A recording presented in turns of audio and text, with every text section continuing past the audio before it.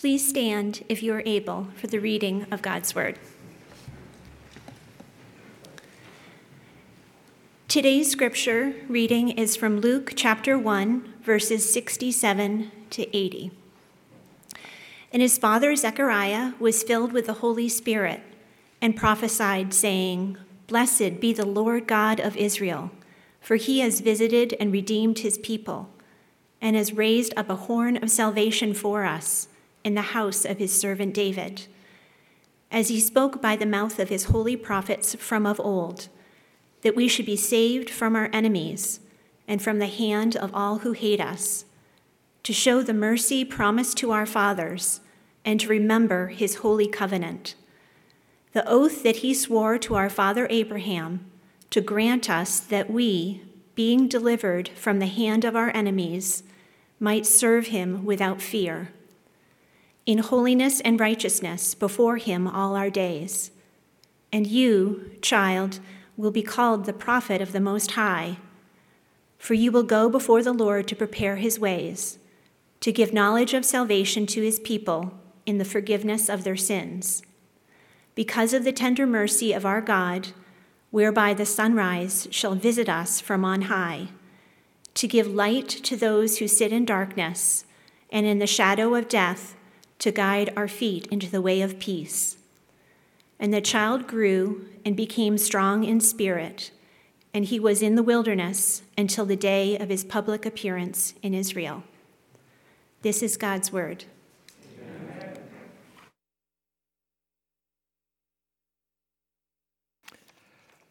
Well, Advent is here. And the Christmas story is going to be told over and over again throughout this season. And some think of it as a heartwarming story to be read alongside the night before Christmas. But is it more than that? Is it a fact? Is it fiction? For over a decade, billboards across the nation have denied the historicity of Christ. One billboard pictured a young girl wearing a Santa hat, writing a letter with the message, "Dear Santa, all I want for Christmas is to skip church. I'm too old for fairy tales." Another giant sign featured an image of Santa Claus next to the same size image of Jesus on the cross and said, "Keep the merry, dump the myth." Another read, "You know it's a myth. This season celebrate reason." And still another said, "Just skip church, it's fake news." It's easy to understand why people might believe it's fake news. The incredible story of God coming to earth, living among us, dying on the cross, raising from the dead, and now offering us a new life and eternal life sounds just too good to be true. But just because it sounds too good to be true doesn't mean it isn't. Our passage this morning is from the Gospel of Luke, who is a physician and a historian. The first verses of his book inform us that he did meticulous research from first-hand accounts to make sure that the story he writes is accurate. I'm going to read from the opening verses in Luke chapter 1. I'm reading from the Living Bible translation. It says, "Dear friend who loves God," that's a translation of the name Theophilus to whom Luke addresses them. "Several biographies of Christ have already been written, using as their source material the reports circulating among us from the early disciples and other eyewitnesses. However, it's occurred to me that it'd be well to recheck all these accounts from the first to the last, and after thorough investigation, to pass this summary on to you, to reassure you of the truth of all that you were taught." Luke wrote the book to assure us that what he writes is true. That opening doesn't sound like someone creating a fictional tale. It's understandable why people might question these stories about Jesus that were written 2 millennia ago. But if we take the words of any historians who've done thorough research, confirmed firsthand accounts, then we should consider the words of Luke himself. He was very thorough in his research. He desired to know the truth and to communicate it. The same is Paul of Matthew and John. They were disciples of Jesus. They were firsthand witnesses.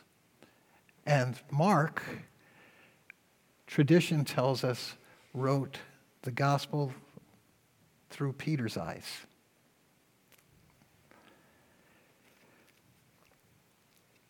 This Advent, we're going to be walking through the birth story of Jesus. And we begin with the birth of John the Baptist, but in particular, what occurs right after that birth, where Zechariah praises God and prophesies. Let's pray.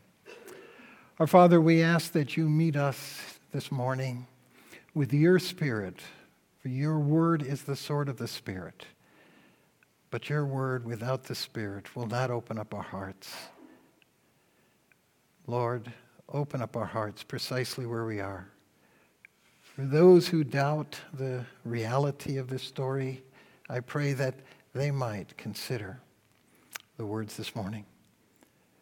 For we who are caught in day-to-day living, may we be refreshed by this prophecy and all that Jesus Christ brings us. Teach us this morning. Amen. The Old Testament concluded with these words in the book of Malachi. Behold, I will send you Elijah the prophet before the great and awesome day of the Lord comes. And he'll turn the hearts of the fathers to their children, and the hearts of the children to their fathers, lest I come and strike the land with a decree of utter destruction. After these words, God went silent for almost 500 years. Century after century passed until Zechariah, one of the priests, went into the temple. An angel came to him and prophesied that he, the aged and childless Zechariah, along with his wife, would have a child. And this is what the angel said. Your wife Elizabeth will bear a son, and you'll call his name John. And you'll have joy and gladness, and many will rejoice at his birth, for he will be great before the Lord, and he'll be filled with the Holy Spirit.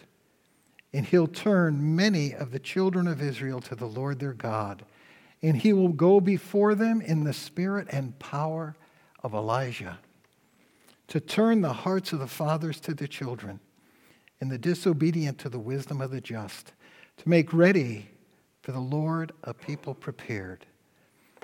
Do you hear the echoes of Malachi in these words? God's story picks up where Malachi left off. This child, John, would fulfill his prophecy by coming in the spirit of Elijah to prepare the nation for the coming of the Messiah.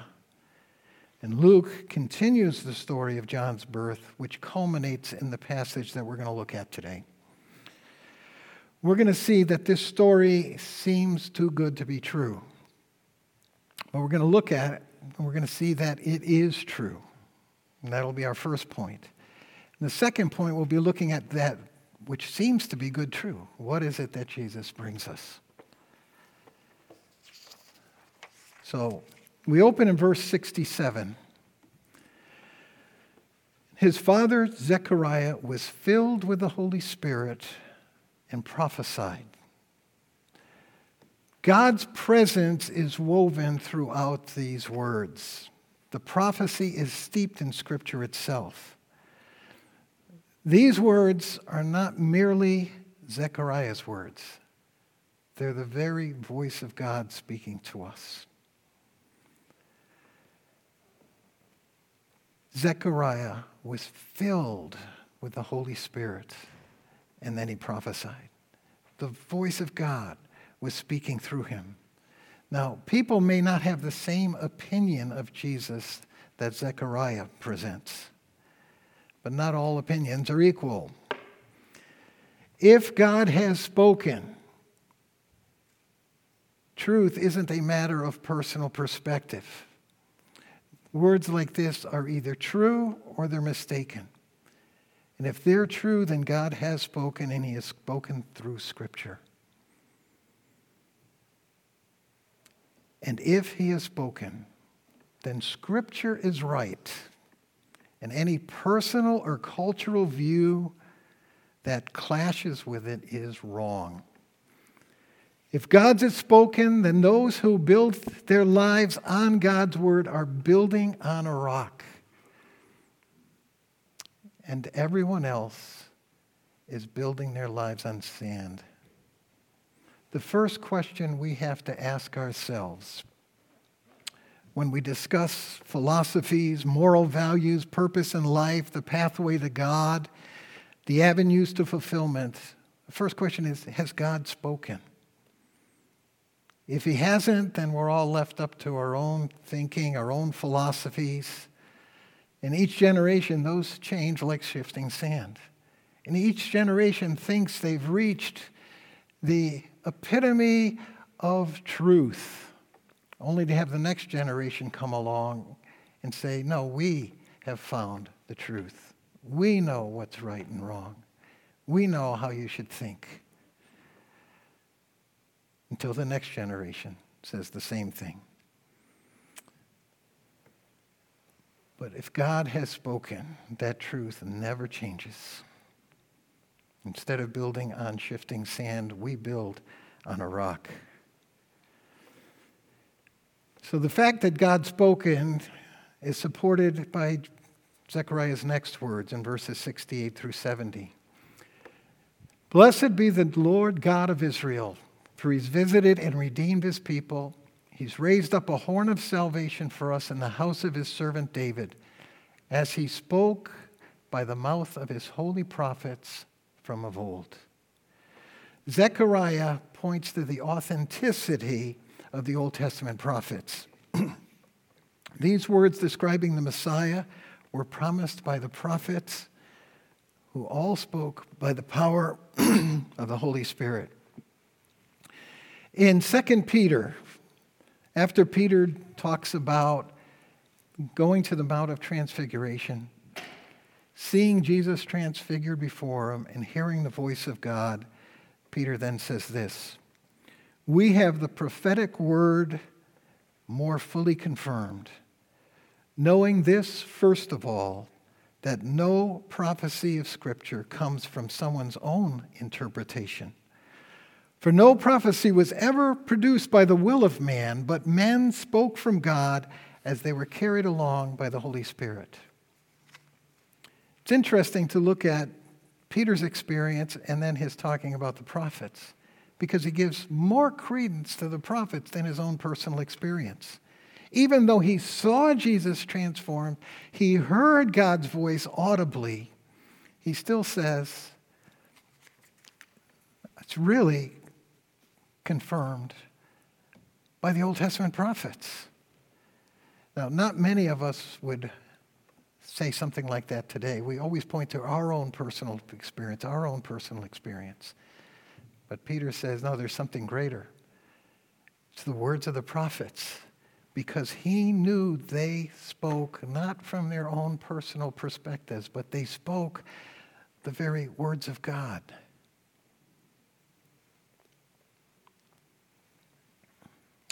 The consistency of Scripture bears this out. 40 human authors wrote over a period of 1,500 years a book that is perfectly consistent over the many, many pages. It gives us one grand story as if one author wrote it in one sitting. And that's because one author wrote it through the prophets, and that was God. Look at the consistency. The Scripture opens with a new creation, it closes with a new creation because the first one had fallen. The beginning, humans are placed in a paradise. In the end, we once again are in a paradise. Yet, in between, sin has ravaged our world and our lives. But in that, God immediately promises a Redeemer who will make all things right. And so the people continue to fail. God brings judgment. Adam and Eve are cast out of the garden. Languages, the flood comes because the whole earth is filled with sin. Languages are created so that the people disperse into the world because they're disobeying God again at the Tower of Babel. The Jewish people have to wander in the wilderness for 40 years because they're complaining in disobedience to God. And then the Jewish nation is sent into captivity for 40 years into Babylon again because they will not follow God. But throughout this, there is that promise. While we fail, God will bring a Redeemer. He will take the judgment. He is the horn of salvation who's going to come to us. The horn speaks of power. It's animals that have horns rush at us with their horns, at any enemy. That's their power. The most powerful people are the kings. So this is a prophecy that the Messiah will come. He will be the king. He will sit on the throne of David, which was promised to David, that one of his kin would sit on the throne forever. And he is a king who brings salvation. While Zechariah's praise and prophecy is related to John's birth, his excitement is about bearing John, the prophecy is really all about Jesus and the fact that John is be the forerunner to prepare the people for Jesus. This Messiah was the fulfillment of the dreams that Israel had for generations. So, what were those dreams? What is the good that Jesus offers us? This passage gives us many of them. So let's think for a moment of Israel's dreams as similar to our Christmas wish list. Except the difference is this isn't merely a wish list of Israel. It's a hope that becomes a certainty because God promised it would come to pass. So what do you have on your Christmas list? So most of us are pretty mundane. It might be I want a new sweater, a particular book, a pair of socks, a toaster oven, or the latest and greatest toy. Other wishes are a little more grandiose, like I'll have a new car. I think a lot of the commercials show us that those seem to be given at a lot of Christmases. Or a new house. But then there's others who are more magnanimous. They wish for world peace and the end of famines, wars, and pandemics. Israel's wish list would be more like the latter one, magnanimous. That they had desires for the nation and the healing of the nation and for the blessing of the world. Now, let's call this not just a wish list, let's call it the hope list. Because hope speaks of a certainty, not just a wish, something that will come to pass. And so, in our passage, we see 5 hopes that Jesus is going to fulfill. Now, if we look at his life, there's a whole treasure chest of what Christ offers us, but we're going to center on the 5 that are in this passage. The first is safety. Today Israel's threatened by despots who pledge their annihilation, or terrorists who seek to dislodge the Jewish people from their land. This is nothing new. This is continuation of the history of Israel being targeted. They were overrun by the Assyrians, taken captive by the Chaldeans, overrun by the Seleucids, and during Zechariah's day, they've been captured by the Romans. And they waited for the fulfillment of the promises that Zechariah now says will be fulfilled by this Messiah. We read, "As God spoke by the mouth of his holy prophets from of old, that we should be saved from our enemies and from the hand of all who hate us, to show the mercy promised to our fathers." They'd be saved from their enemies. This is akin to a wish list we might have for the cessation of wars, for world peace being granted. Imagine a people under constant attack who hear the words, "You will be saved. We will be saved from our enemies." Sense the security they must have felt that God had made this promise. But it's fair to ask the question, if this child came to bring this safety, why is Israel still under attack today? And one of the reasons for that is because there are two comings of Jesus. The Old Testament prophets only saw one. It's like us looking at a mountain in the distance and seeing this one singular magnificent mountain. But as we draw closer and closer and closer, we realize we get to a first mountain and that there's a valley between, and there's another mountain, a second mountain. But it all looked at as one from a distance. And so too, Jesus has two comings. The first frees us spiritually. The second frees us physically and frees and will fulfill God's promise to Israel. Jesus will bring a new world order. His first coming offers us a new spiritual order. But in addition, one can make the case that Jesus didn't fulfill the promise in his first coming to Israel because they rejected him. The promise of safety might have been realized if they had received the Messiah. We see this in Jesus' words when he prays to God over Jerusalem, and he says, "O Jerusalem, Jerusalem, the city that kills the prophets and stones those who were sent to it, how often would I have gathered your children together as a hen gathers her brood under her wings? You are not willing. Behold, your house is forsaken, and I tell you, you will not see me until you say, 'Blessed is he who comes in the name of the Lord.'" If they had received Jesus, he would have gathered them under his wings, but they did not. Looking at what Jesus has accomplished at his first coming in the spiritual realm gives us confidence that he'll fulfill his promises when he comes again.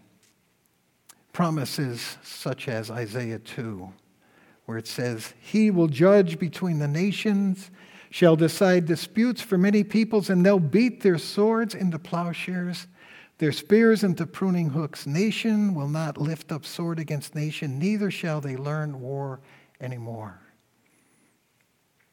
World peace, a dream, apparent fantasy, but it won't be when Christ returns. Another hope for the Jewish people was God's fulfillment of the promises to Abraham, that they would be a blessing to the world. Who wouldn't want to have a legacy? We all think about our legacies, what we leave behind. We want to leave things behind for our children and maybe our community. But what about having a legacy that touches the world? That's what God offers the Jewish people. They didn't seem to be touching the world, but they will through Jesus. For century after century,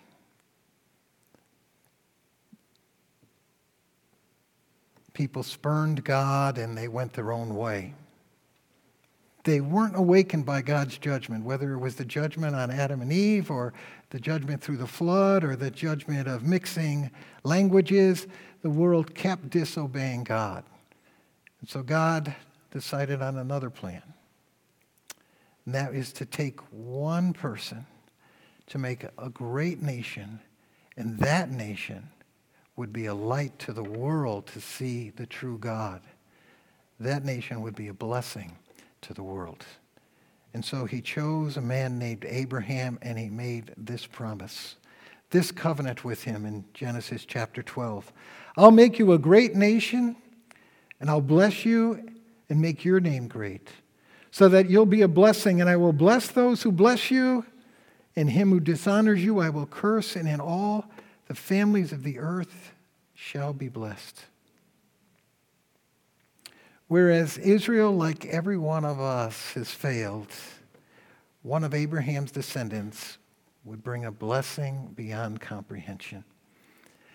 At Jesus' dedication, Simeon had been waiting for the Messiah, saw Jesus, realized that he was the true Messiah. He took Jesus into his arms, and by the Holy Spirit he said, "My eyes have seen your salvation, Lord, that you prepared in the presence of people a light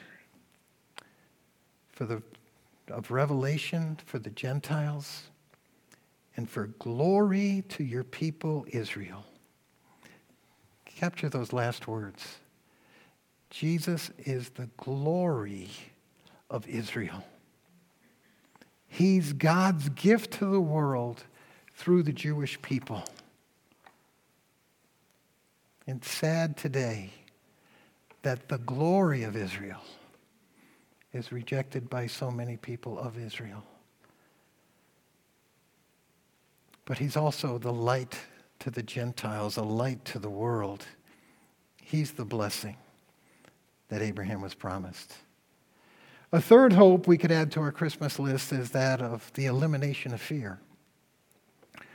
What would your life be like if fear was eliminated? No clouds would ever hang over your head. No sense of doom would darken any day.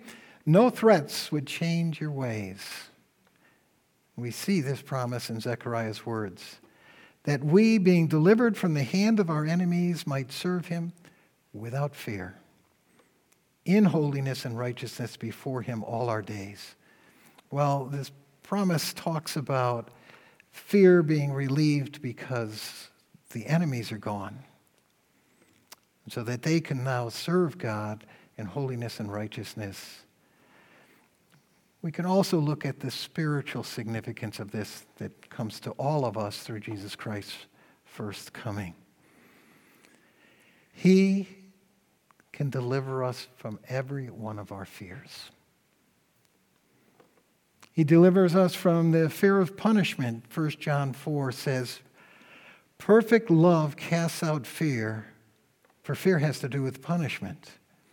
We, believers in Christ, don't have to fear punishment because Jesus took the punishment we deserve. He can deliver us from the fear of death. As he promised to his disciples before he departed, "Let not your hearts be troubled. Believe in God also. Believe in me. In my Father's house are many rooms. If it were not so, I would not have told you that I go to prepare a place for you." And he can deliver us from the fear of persecution, as Peter wrote in chapter 3 of his first book. "But even if you should suffer for righteousness' sake, you'll be blessed. Have no fear of them, nor be troubled." Those who are in Jesus Christ need not fear punishment from God, need not fear anything that man can bring us. The best gift of all in this is our salvation, which comes through the forgiveness of sins. We see in verses 77 and 78. He's come to give knowledge of salvation to his people in the forgiveness of sins because of the tender mercies of God. The most important question any of us should be asking is, where will I spend eternity? We might live for 100 years here on earth, but that is a passing shadow. Yes, our earthly lives are significant, but they're nothing compared to what God has to offer in eternity. They are simply the stepping stone to eternity, the preparation for it. Remember the final verse of Amazing Grace. When we've been there 10,000 years, bright shining as the sun, there's no less days to sing God's praise than when we first begun. We get caught up in this world, and rightly so in many ways. But eternity should be on our hearts. What we see in these words are mirrored in John 3:16. The tender mercies of God. For God so loved the world, he gave his only begotten Son, that whoever believes in him will have salvation, will have eternal life. See, we're all on a path to perdition because of our sin, our rebellion, our spiritual adultery. Since God is holy and just, we all deserve condemnation. And God must judge us if he's going to be true to his own character. But out of his tender mercies, out of his love, he sent his Son to take our punishment, the punishment we deserve for our sins. And because he has done that, we can appropriate forgiveness from God through our faith in him and trust in him. Jesus took our place to bear the judgment we ought to bear so that we can escape that judgment, be forgiven, and have eternal life. This is the best gift of all. But how much do we really appreciate it today? Sometimes I think we underappreciate it because we hear it so often. What an incredible story. What a gift he's given us, eternity with him. Reflect on it often this Christmas. The final gift in Israel's stocking in this passage is the light that Jesus shines, whereby the sun shall visit us from on high, to give light to those who sit in darkness and in the shadow of death, to guide our feet in the way of peace. The promise is that Messiah will bring light from heaven itself. He'll offer divine insights, divine understanding, divine perspectives. Light has come through Jesus Christ while we live in darkness. Apart from God, we are severely limited in seeing life as it should be because of the darkness that's in all of our hearts, the selfishness that rules us, the limited perspective because we're tied to earth. Needing to have a purpose, we make up our own purposes that have no grounding in anything. While we desire truth, we defer to the voices that say truth is relative. Our moral values are tossed to and fro by every wind of cultural thought. But Jesus brings light into the world. He brings us the rock to stand on. Like a blind man feeling only one part of an elephant and concluding that an elephant is a rope or a tree trunk or a wall or a snake, our insights only see a part of life itself. Jesus sees the whole picture and brings it to us. He points us to a divine purpose. He speaks of values grounded in its creator and declares a truth that is certain. And he gives light in the darkness of death by overcoming the grave. And he guides our he guides our feet into peace. He's a light that shines. He shows the way of peace itself. Now, the word peace here is shalom. It's referencing the Jewish shalom. And Jewish shalom is not just a restfulness. It's a realization of life. It's an experience of life as it was meant to be. That's what the light of Jesus shines us. We hear so many voices around us, and it leaves us in darkness until we hear that one voice of Jesus Christ who can lead and guide the way. Jesus is our light in darkness. He is the way, the truth, and the life. So what's your Christmas wish? Jesus is better than any wish you could ever make. The Christmas story seems too good to be true, but it is true. You know, earlier in the sermon I said that if God has spoken, we should understand what he has said and align our lives with it. There's two main errors today. First, there are those who think God hasn't spoken. The Christmas story is fake news. Second, there are those who intellectually think that God has spoken, that Christmas story is real news, but they don't align their lives with it. Let's accept the preponderance of evidence and accept the fact that God has spoken.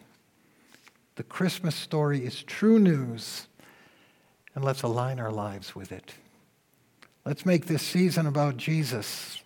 Let's bow before him like the shepherds and the magi. Let's declare his good news like the shepherds did, and shower him with gifts like the magi did. Let's shower him with gifts of love and obedience, service, and most importantly, the transformation of our lives, so that we might reflect the character of Christ and become reflected lights of Christ shining into a world that's in darkness. For Jesus, the light of the world, has come. Jesus, the hope of the world, was born in Bethlehem 2,000 years ago. Let's pray. Father, these words are so meaningful to us. For we live in a world that needs Jesus' salvation. We need his light. We need his hope. We thank you that you sent your Son to provide all of those for us. And Lord, we think of a world that has these needs. May we cherish those around us so much that we pray this day for open doors to share the true message of Jesus this Christmas. Amen.